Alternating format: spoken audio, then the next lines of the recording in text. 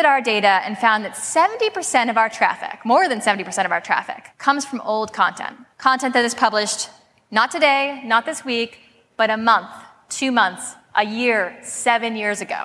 92% of our leads in a given month come from old content. Only 8% come from content that was published that month. And in fact, if you dig deeper, 46% of our leads are coming from just 30 posts published throughout our entire history.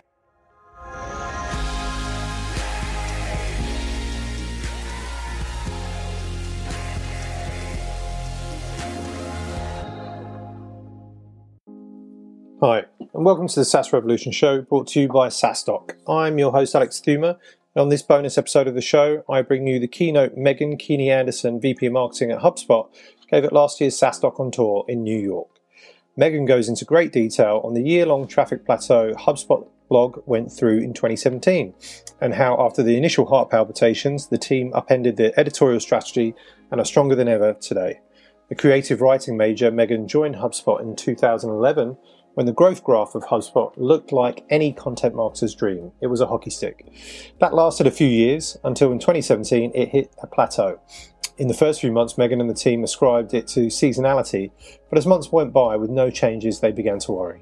As they would find out, many other companies were reporting similar results, and they named that year the Great Flattening of 2017.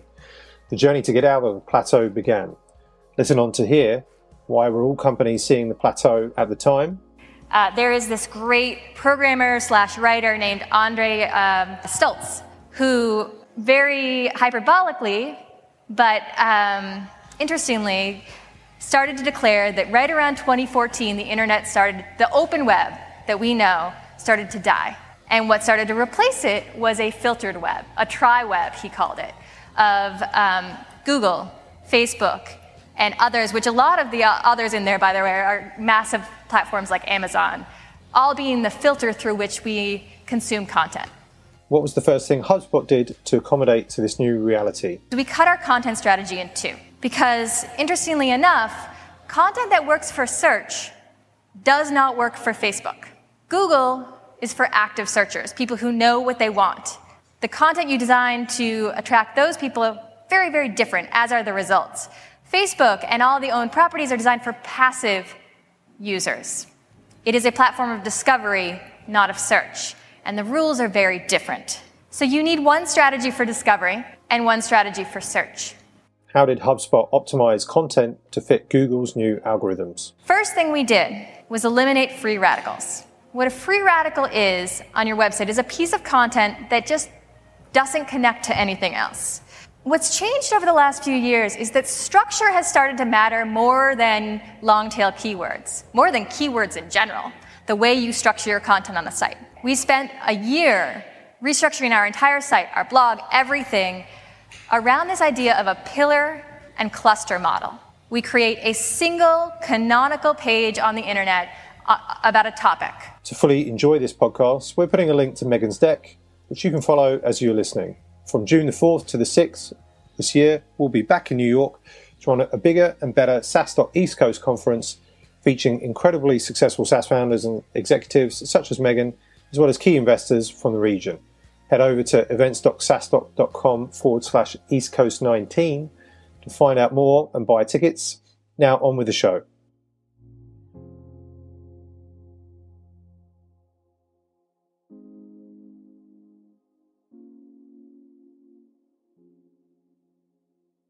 Hi, everybody. Thanks for having me today. Yeah, so I am about to talk to you about a time when I was just incredibly mediocre. So it's a good thing the happy hour is after this. How we broke through a year-long plateau that we hit in our traffic. Alternate title, How to Be Cool, Panic, and then Find Your Cool Again. So I joined HubSpot in 2011. Actually, Dave Cancel mentioned I was at Performable before that with him. And in 2011, things were looking pretty good from a content marketing standpoint. We were not just up and to the right, we began to become hockey stick direction in terms of the amount of views that we got on our content. And so I was feeling pretty good. And then something happened The thing that every marketer worries about, the great flattening of 2017. And you try to justify it. You call it seasonality. Anybody ever throw around the phrase seasonality before? You think it's just a phase, it's going to pass. And then it just keeps going, month after month. And you realize we are in a plateau. No worse place to be.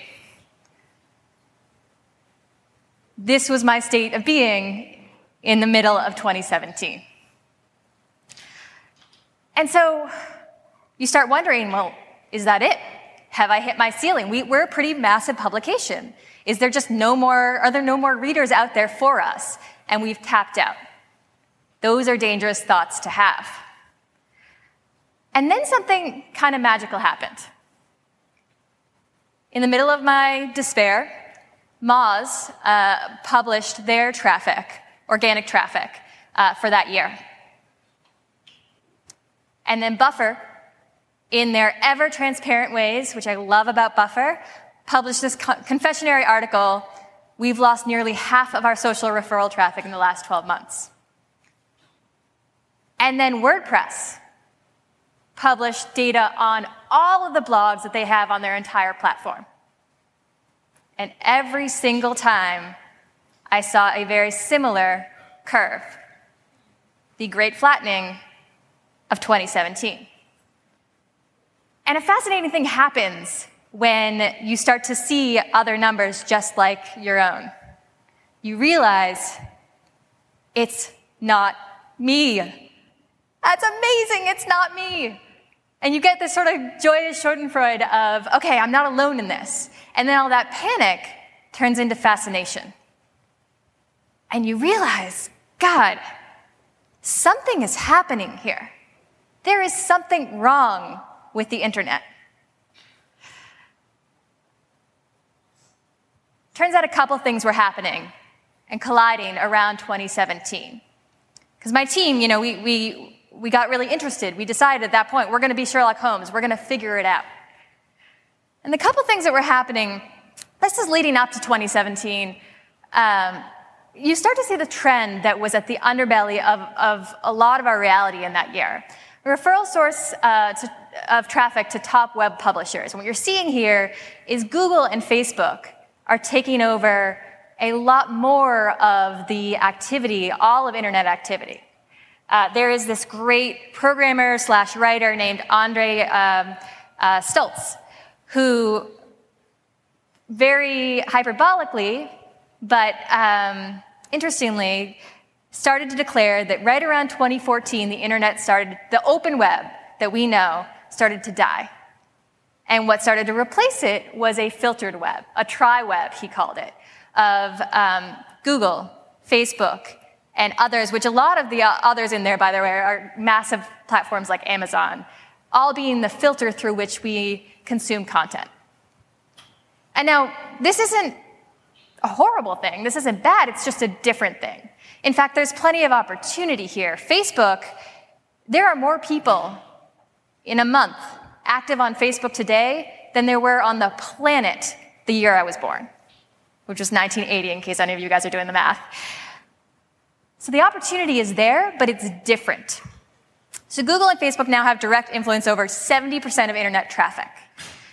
And that's not, as I said, not a problem, but what is worth looking at is their priorities over the last couple of years and the way they function has really changed. And it's the way that they have changed that has led to that flattening, or that did lead to that flattening. Let me tell you a little bit about what I mean. The first thing that we did when we realized that Google and Facebook were each powerful entities on their own in driving traffic or driving content consumption is we cut our content strategy in two. Because, interestingly enough, content that works for search does not work for Facebook. Google is for active searchers, people who know what they want. The content you design to attract those people are very, very different, as are the results. Facebook and all the owned properties are designed for passive users. It is a platform of discovery, not of search, and the rules are very different. So you need one strategy for discovery and one strategy for search. Now,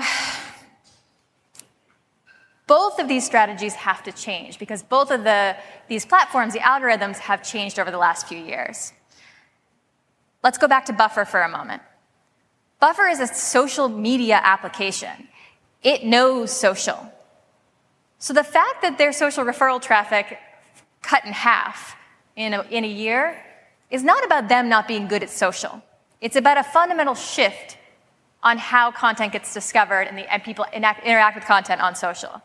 So over the last couple of years, Facebook, Instagram, LinkedIn, Twitter, every social network you can think of has shifted their algorithm, shifted their user interface to keep eyeballs on site. Social used to be seen as a pass-through channel.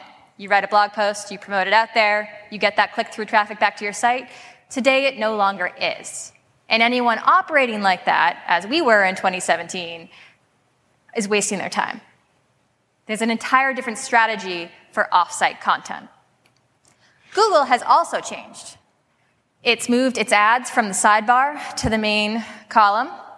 It's introduced snippets, so nearly 1 in 3 search queries come back with a rich answer box.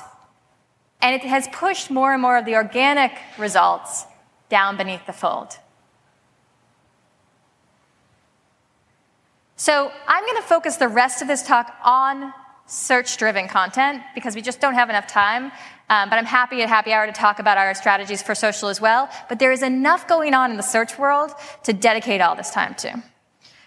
So in a world where Google is keeping more of the eyes and pushing more of the organic results down, how do you stay relevant? How do you attract those eyeballs? First thing we did was eliminate free radicals. What a free radical is on your website is a piece of content that just doesn't connect to anything else. So this is how we used to structure our content strategy. We would chase the long tail. We went after every single search term you could. If there was a smidge of a different blog post we could write on a topic, we would write it. Our answer to everything was put a blog post on it. So we were publishing 5 posts a day. It was a total volume game for a while. And again, they sort of all got clumped into this big basket that was our collection of blogs. What's changed over the last few years is that structure has started to matter more than long-tail keywords, more than keywords in general, the way you structure your content on the site. So this is how we structure our content today. We spent a year restructuring our entire site, our blog, everything, around this idea of a pillar and cluster model. We create a single canonical page on the internet about a topic. And then we cluster all of our supporting content around that page. The broad topics we identify, we're looking for something that has a monthly search volume of about 15,000 or above on topics that matter to our company. And then we find all of the existing blog posts, all new blog posts, and we cluster them, physically cluster them around that page by using internal linking. Clean out every kind of internal link that we have except for the ones that drive to that primary pillar page.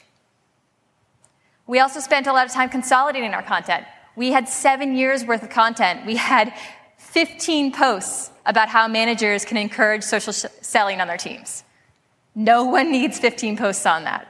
So we redirected some. We chose the cream of the crop, the best posts to keep alive, and we reinvested in that high-quality content. We cleaned out the rest. And then we updated and optimized a lot of our content across the board. It was literally a spring cleaning of 10 years of just cruft that has built up in our content engine. Here's an example of the broad topic. So we have a sales blog. So a broad topic would be, for example, sales qualification. People searching all sorts of things on that, but instead of chasing every single long-tail keyword, we made one master page on that, and then we clustered some of our posts around that page. Now, you may be sitting there saying, that seems like kind of a lot of work. You're repackaging, you're cleaning house, you're rearranging, you're deleting internal links and relinking back. It just seems like a ton. And the answer to that, guys, is yeah. It took a ton of work. But I have good news for you on two fronts. One, it worked like you wouldn't imagine. 4 months after we restructured our website, reclustered the content, got rid of all the bad content, we saw a lift of 50% in organic traffic alone, just 4 months out. And we continue to see that rise. The other piece of good news is no one in this room is going to have as much work as we had to do this. We started doing this after 10 years of publishing. Most of you guys are just starting out with your content strategy. You can start from the beginning, from day one with this cluster model and fit better into the way that Google works today. So, worth it? Clean house, kill the free radicals, redirect, restructure your content, because structure matters in today's search. The second major change that we went after on the search side is to capture the snippet. For the last few years, we started playing this game of how do we get into as many snippets as possible. Here's why. Before Google introduced the snippets, you could pretty much expect that your very first organic search result, it would probably get about, say, 30% of the clicks. And then your next result would get maybe 18% of the clicks, and then so on and so forth down the trail. Once Google introduced snippets, that number pretty much halved. So, actually more than halved, because about 50% of the clicks on a search query that has a snippet go to that snippet. And then everything else is just competing for scraps. And by the way, if you're ranking, 5th or 6th on a Google search engine result page, and you can manage to get into a snippet, that means you've just leapfrogged every other competitor in the space. So snippets matter in today's content strategy. I'll give you some hard evidence of that fact. These are screenshots from our internal wiki. So these are actual posts that we're ranking number 1. 15 hidden Instagram hacks and features. In 2016, 76,000 views a month. In 2017, 57,000. And it is because this snippet came in. Best interview questions went from 49,000 to 32,000. This is where my heart palpitations came from. The snippets were eating our traffic. And you don't notice it because it happens in little bites here and there across your entire content strategy. It eats away at your traffic, and that's where the plateau comes from. So we ran some experiments. We started going after the snippets. We wanted to see, first of all, do people even click through on snippets, or do they just get the answer and then leave?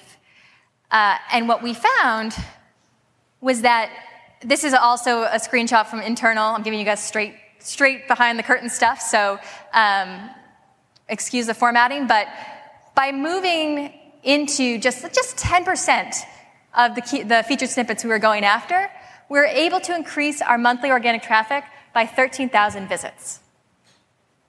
Just for 10%. And the bottom line here is the click-through rate to our website for high-volume keywords on those posts increased by more than 114%, even when we previously ranked number 1 for that term. You guys with me on that? So this is meaningful difference. Breaking that down, let's say we rank number 1, but don't appear in the featured snippet on page 1 of a keyword that's searched for 10,000 times, which is pretty common for our audience. Before, we could expect around 1,700 visits, but if we got into the snippet, we found 3,700. So it's not an insignificant amount of traffic. So how do you actually capture the snippet? It's tricky because they move around. You can't just capture it. It really is a game. You can't just capture it and then own it for the rest of time. What actually leads into the snippet, it depends on a lot. So here's how we did it. Structure on your website matters. To get into the snippet, format matters a lot. So the very simple answer, if you just want to try this out, the most straightforward way to do this is to go after the definition snippets and the how-to snippets. The way you get into a definition snippet, write a very short explainer paragraph at the top of a post and give it an obvious headline like what is X, and make sure it is at the top of your post. For how-to, very similar thing. Include at least 3 H2 tags and then label your sub-steps beneath that.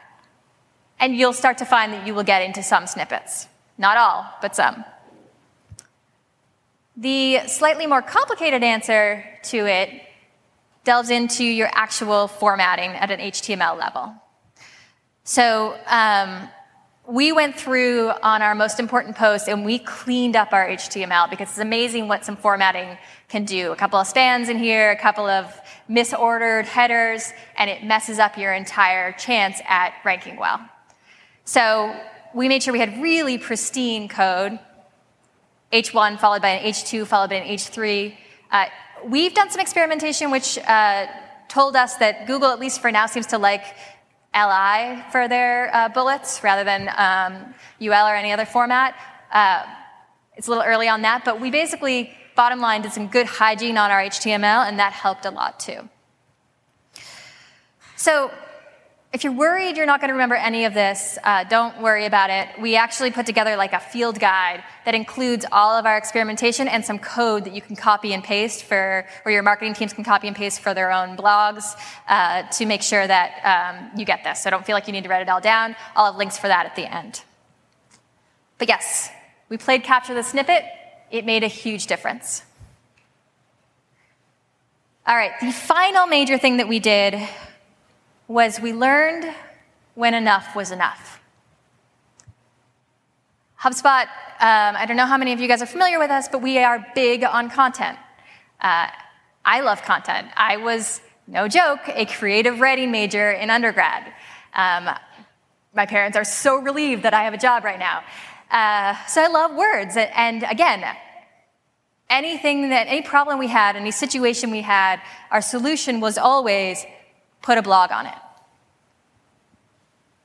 But here's the thing, and this is actually something we discovered quite a few years ago and is still paying dividends today. We looked at our data and found that 70% of our traffic, more than 70% of our traffic, comes from old content. Content that is published not today, not this week, but a month, 2 months, a year, 7 years ago. Old content drives most of our traffic. So existing content matters, and it matters much more than people typically structure their teams for or typically give credit to. These are a little bit small. I'm going to read them to you. So over here, 92% of our leads in a given month come from old content. Only 8% come from content that was published that month. 76% of views, as I said, come from old content.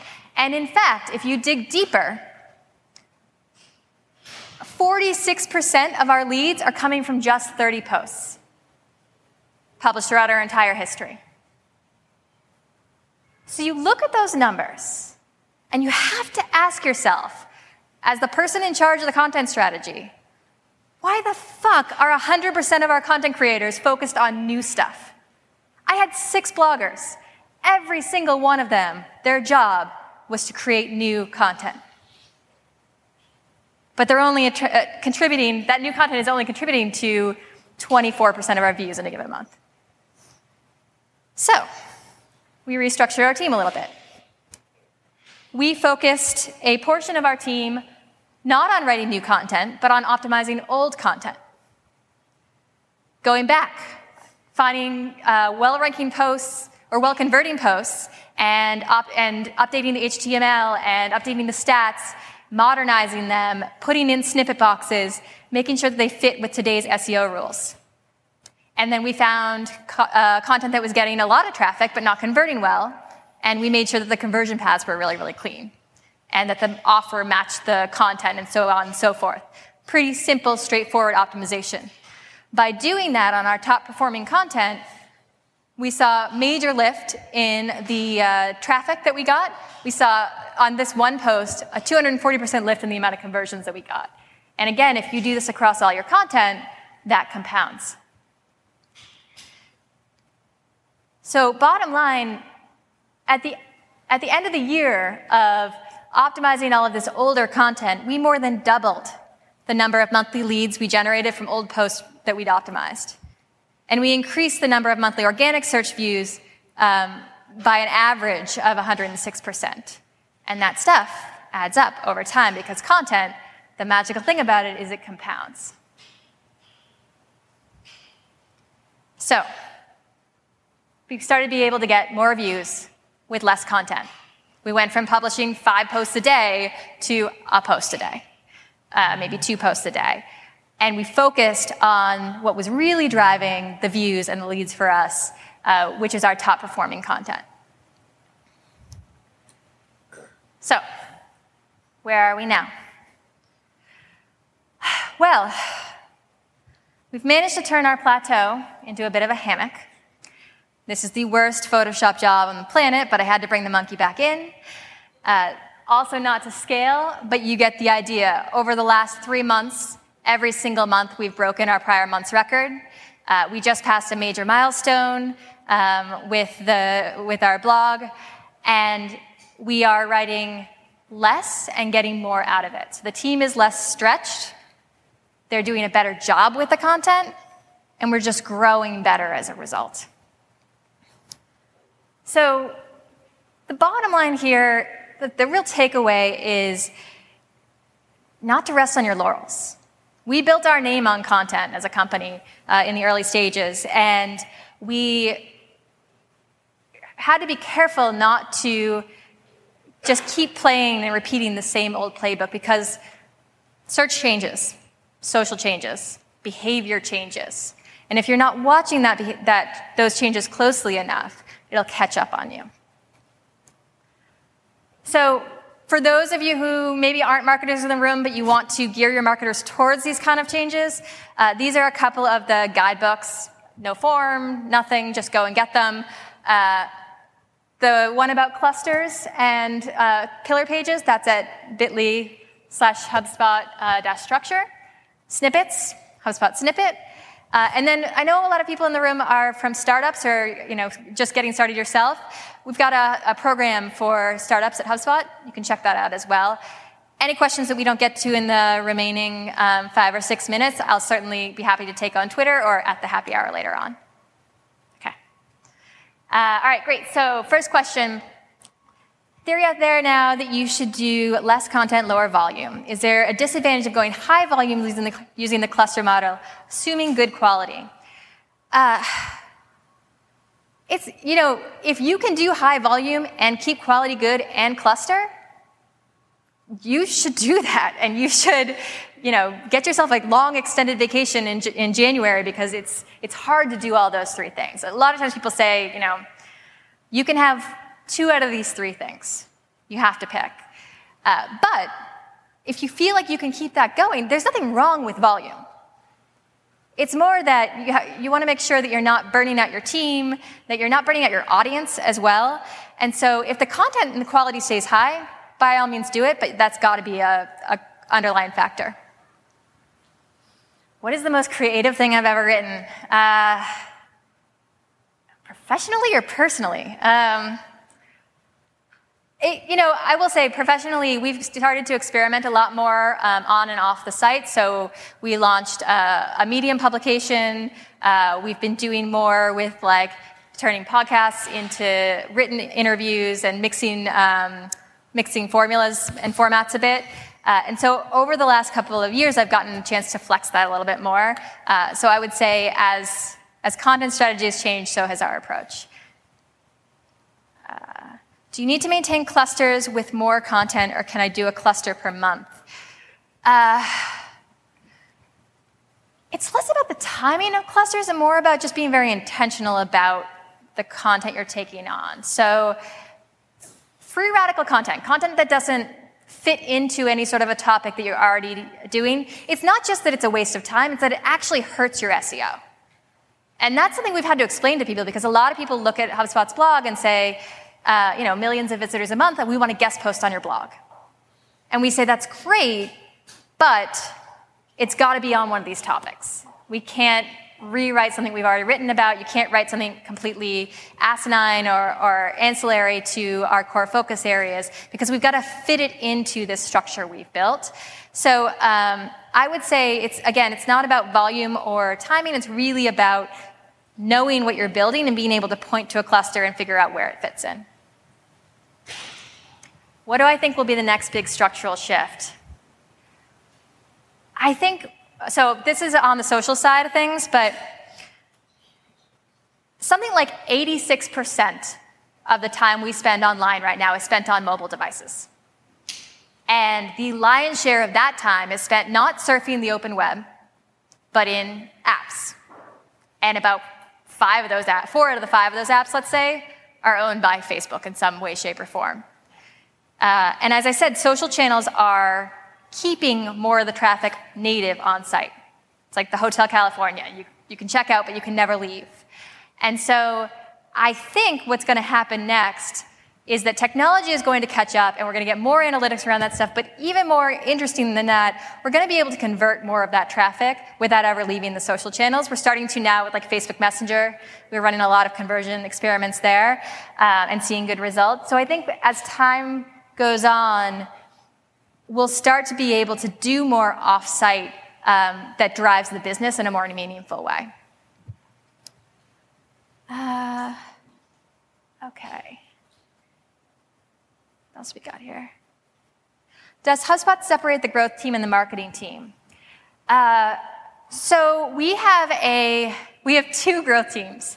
We have a growth team that is part of the product organization, and their job is to physically build the loops, the functionality within the product that we could use for our freemium funnel. And then we have a growth team on the marketing side that works very closely with them to figure out the strategy for those decisions. And so they basically are a bridge organization between the 2 divisions. Okay, final question I think is, should guest posting be part of a cluster support? Again, I think guest posting is, if you have good quality writing, can be a really nice way to infuse some new voices into your content, to take some of the weight off of your team. But I would just be really intentional about what the topics are that they pursue and how they structure that content, so you don't have a bunch of willy-nilly content that's cluttering up your site and cluttering up your reading experience. Okay, that's it. Thank you all for hanging in there.